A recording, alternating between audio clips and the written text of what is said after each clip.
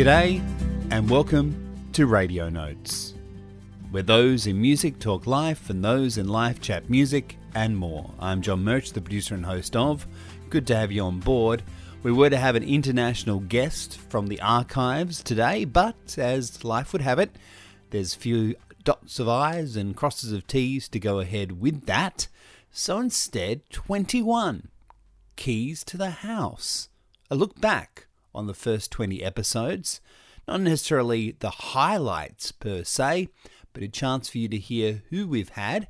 And if you've joined us for the first time, maybe on FM, AM or digital, a chance to go to your favourite podcast app and subscribe or follow and catch up on some of those older episodes. And we'll do that right after we go in the box. Time to see what has landed in my inbox in the last few days. EMI states the Middle Kids has released new songs for Old Problems, a mini album that features the latest single, Big Softy, due to headline Heaven on June 25th in 2019.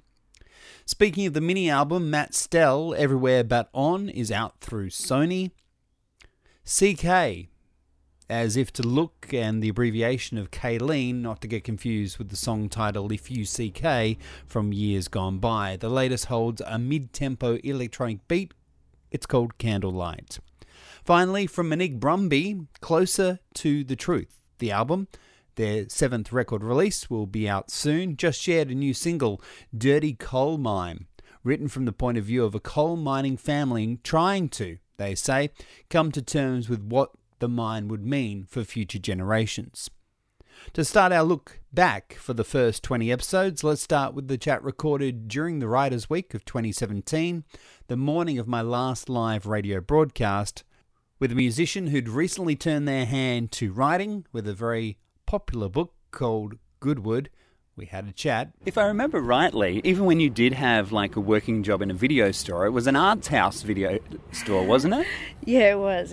I worked there for 8 years. It wasn't a Blockbuster. No, it wasn't a Blockbuster. It was like the real deal artsy kind it was a family-run husband and wife specialist video store. I loved it so much. Specialist. I know what it was. It was an art house cult, but we had VHS tapes that you couldn't get anywhere in Sydney, let alone the rest of Australia. People would literally drive for hours and hours and hours to rent a John Waters film they couldn't find anywhere else, or they released La Belle et la Bête, which was a very early surrealist film, and they would release Un Chien Andalou, these really obscure kind of foreign and cult and schlock films and stuff. So I had this, I'm saddened now that a lot of my film knowledge has just disappeared. I can't remember so much, but when I was there I was an absolute film expert and I loved it. As I grew up, it was my favourite place to visit was the video shop. From episode 1, Holly Throsby. The next episode, there was still a bit of an etching to head to the old video store. Cut number 3. It's called Rewind. It's about... I know, it's about VHS videos and make sure you rewind them before returning them. That's what it's about. That's kind of what I wanted the feeling to be like. There's a little bit of a synth in there that kind of gives that. What was your first VHS, do you think? Charlotte's Web. Is Rewind a dark song? Yeah, it's probably the most mellow and it's dark. And it kind of starts with a memory that I have of being reckless teenager, young adult, and being at a party with a group of friends. And so it starts there and then it kind of moves on to now. And then kind of just, being nostalgic and looking back, going, well, who am I now? And the formulation of what those memories have made you become? Yeah, absolutely. Finding closure in that. Eliza Hull, How We Disappeared is the name of her EP. Now, to an artist who I had the chance to speak to whilst part of the Melbourne tour, who was deeply inspiring and very helpful in getting me through the process between live radio and through to this new format of podcasting. Just a snippet. I'm really focused and driven and remembering what I wanted as a kid, and it's always music. And I think if you can remember those dreams you had as a child and incorporate them later on in life, I think you can be quite happy. Maxon, Maxon, a glowing soul at close quarters and as well through their music. Their latest single is called December, which is out in the next few weeks or might already be out. December by Maxon. Tune to catch if you haven't already. So one of the interesting things about the work I get to do. It's not laborious in the sense that I'm in the office for 12 hours just constantly working through things, but it takes over your life and your mental capacity and your creative capacity. You go to sleep thinking about it, you have dreams about it, you wake up, you're still thinking about it, and in that respect you can never switch off.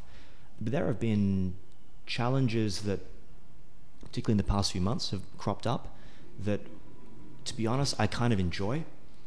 If there's something going wrong, I see that as a little opportunity to prove myself. It's like getting a bad hand of cards in poker and thinking, right, how do I win this one?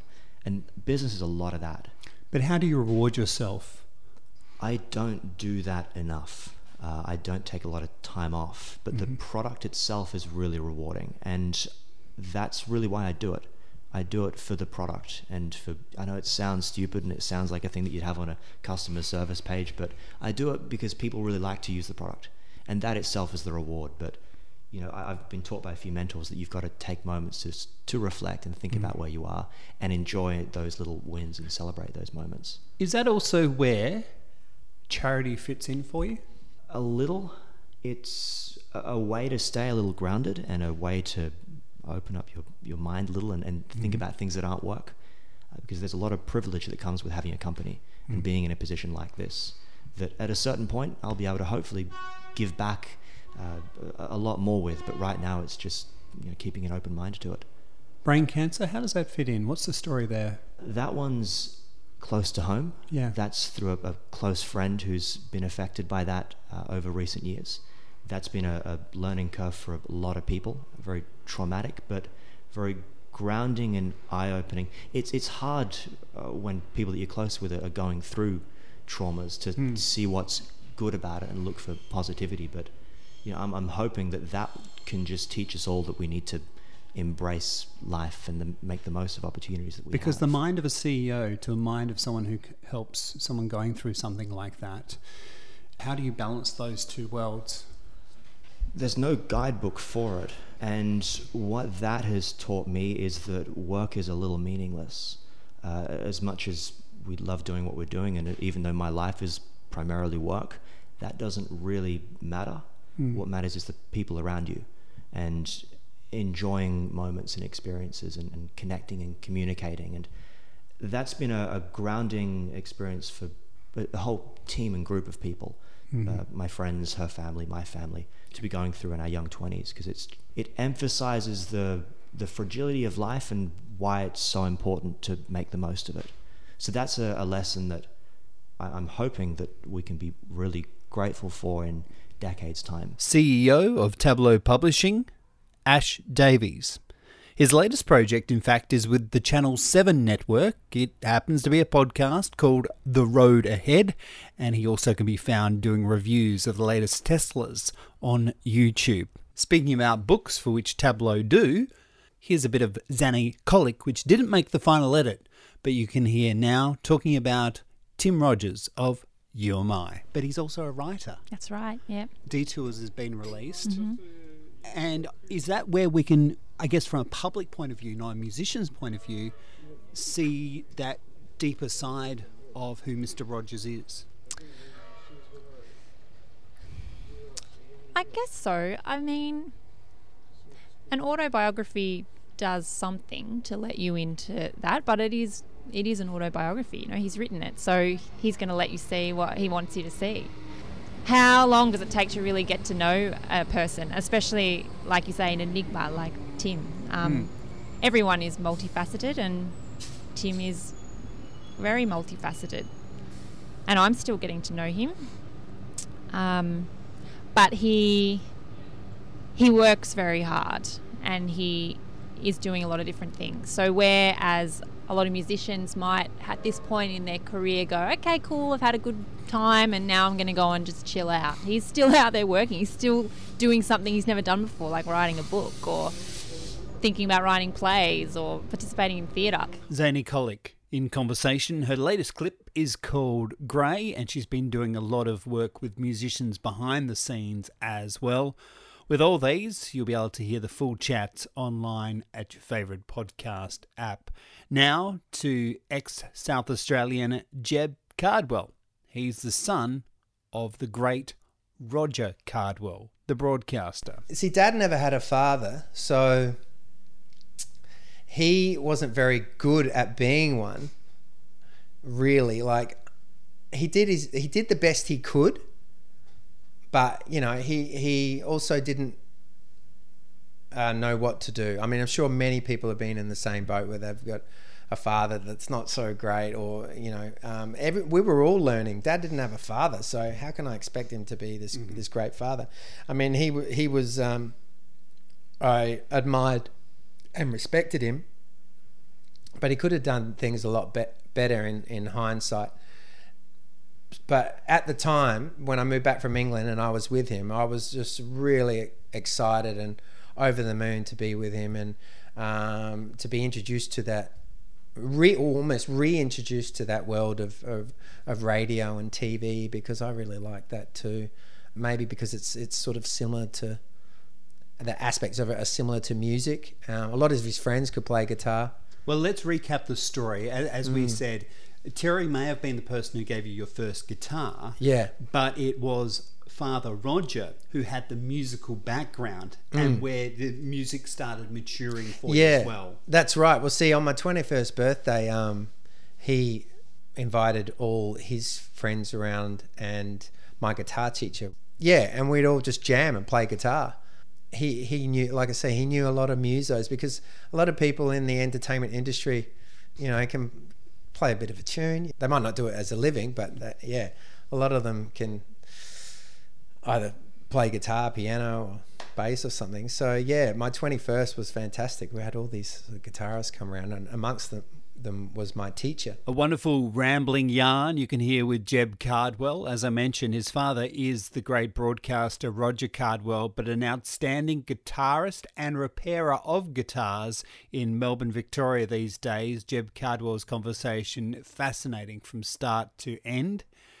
And now time to a guy who not only releases his own music under the Smile Case, the band that he's part of, but also for the likes of Jill Sobiel. Doing unique stuff is fun. Cassette tapes are cool. 100 cassette tapes, 200, make it limited with a download card. As a label manager, as someone who's responsible for other artists apart from yourself when you release, how do you take that responsibility on board? I feel like I have to be in the middle. Like, I don't want to be like so a lot of the stuff I license, it's already been recorded. There's some stuff that's been organic from scratch where the band's, demoed, went to the studio, recorded. I don't like to be like hanging out at the studio being like, do this. Oh, I think that would be good. Like kind of getting in that producer role. I kind of like to give distance and space that way and let them create. Ben Andrus of The Smile Case, also the boss of Blacktop Records. Now to a chat that was from the archives. I've always been something of a nomad anyway. I mean, I left my home, Perth, when I was 19, and although I have, beautiful friends and Melbourne is a wonderful place to live, I only miss people. I don't miss places as much. It's the people that I miss. So I am leaving, I'm leaving another life behind that, is a different one and a different path, and I wish that I could live them both, but I have to choose, and music and my passion is leading the way. Also leading that drive is and some people don't like talking about this, but I'm going to, the commercial success of Song About Me, which is a bit of a catalyst for this tour. Definitely. Song's been incredible for me. The publishing company that I have in Melbourne, Gaga Music Publishing, they got that one in both the Scandinavian TV commercial and now the ski yogurt commercial. It's also been in a couple of Australian TV series. It's just been so good for me, that song. And yeah, I mean, the commercial success of it has been great, and there's nothing wrong with commercial success. I wish I had more of it. I'm not doing this for that, but it does help so much as an independent artist, especially. Those opportunities, you can't get them anywhere else. Those licensing opportunities are fantastic. Kobe Grant, now firmly based in Berlin from the archives, originally from Western Australia, has released Solid Ground, or is about to, I should say. There is some advanced copies that have made their way around the world, and is also recording a brand new record as I speak as well. That's Kobe Grant. Radio Notes, released first as podcast, can also be heard on radio worldwide. You're organising an acoustic session in a housing estate area, and you've got the drug dealer standing next to you, pretty much trying to push you out of the way, possibly. Yep. You're talking about an outside public space that is essentially the back garden for 3,000 people that live on the estate. If they want to have a safe performance of music, the people that live there have got a right to that. In the same way the kids have got a right to play basketball or ride their bikes around. There's a very good chance that you'll become a target. There's a good chance that you get hit. It has happened. But at the same time, you're trying to fight that perception that drug dealers or other forces at work actually own these spaces. They belong to the people that live on the estate, and they should be able to engage with those spaces without that fear. Christopher Sprake of Hidden Currents, as well as Last Match Recordings, in conversation about his day job, but also as a musician, how he melds the two. The great thing about Radio Notes is those in music get a chance to talk about life, so you might get a bit of insight into the musical process, and those in life talking about music, so we know how it makes people tick, man. Much more. Let's take a slice of a chat I recorded backstage at the Adelaide Festival Theatre. When I ask how is the home life, what I'm asking is about, as much as you want to share, the dynamics of being two musicians getting a life together and getting things happening. We just got married in November, so we've spent our first 3-ish months ever together, like part of November, December, January, part of February. Mm-hmm. Like we were basically together the whole time. I think that's the longest we've ever been together, because we're always on different tours, meeting in other cities, and staying in hotels, and all kinds of, like, here for 2 days, okay, see you in 2 weeks, So that's been a learning process, just like trying to get used to each other in one space. The good thing is we get along, we like each other, we share music, we share kind of like ideas with each other on how to further our own careers, and then the things that we do together, and and we also like to go to the beach and eat steaks when I'm not a vegan, and we have a good time. And outside of that, what do you like doing? Oh wow, that's a hard question, because I'm a workaholic. I started learning photography. I bought a camera about 3 years ago, and it took me a little while to actually understand what was happening. So what do you want from your photography? I want to learn how to take portraits of people. So I'm doing it as an experiment on myself. I'm working on lighting. It's kind of hard, but especially when we have limited resources, because I don't have a ton of stuff that I'm working with. Rachel Eckroth. She's only just finished touring with Rufus Wainwright right across the world, and some interesting moments there where we spoke about her partnership to her husband, who's a touring musician as well. What's in the jukebox now for Simon Taylor, particularly while you're writing this material and getting ready for a possible TV appearance? Still a lot of rap music. I liked Eminem's recent album, The New Guys. I like all those new mumble rap that everyone talks about. Mac Miller that's been my number one album. Mac Miller. I was very sad when he passed away last year, but that album I played a lot, and that's been a big inspiration. So Mac Miller is probably number one at the moment. When they do pass away, how do you then look at their work? I don't know. I get I'm a very emotional boy, so I kind of I actually withdraw into their work. So I will put Mac Miller's album on and just not do anything that day. Like I might go to the gym, but I'll be listening to Mac Miller on the way there, do my workout and listen on the way back, and just sort of sit and listen. So I will stop what I'm doing to listen. I certainly do that with music. I don't generally like music while I'm working or writing or creating. I think it's something that I stop and listen to, and so an artist kind of has to, for me, be worthy of stopping and listening to. You're pretty good for a girl, you know, and that's just like look of surprise that your expectations are so low, and that I can actually play. It's like, how dare you patronize me with your expectations? So we need to raise the expectations, respect that women can be the same, if not better than men, and that diversity makes a better society in every industry. And we have to make sure that we have role models encouraging women to be brave and attempt these industries. And that is where we start. So it's really role models, I think. The album is called The Policy, which I am assuming is about a series of different policies. I want to focus on this particular issue that we've stirred you up about, or I have at least. Doesn't take much to stir us up, I tell you. It really does. It's not hard. How do we get it off the page as a society and into action? The arts. Education. Leadership in education and arts, inspiring people outside politics and like corporation advertising. And the last scene of the movie, they're both hanging over the edge of the cliff after a bit of a fight, and Macaulay's like an evil child throughout the whole film. The mum has a boy's hands, like one kid on each hand, and she's got to let go of one to save the other. And so that's a game I like to play. She drops Macaulay because I like to play that game with bands like that, that you have to pick a side on, Rolling Stones or the Beatles. You gotta let go of one, you need both hands to save the other. Once you drop, you can only ever hear their songs in your head. You can never hear them again.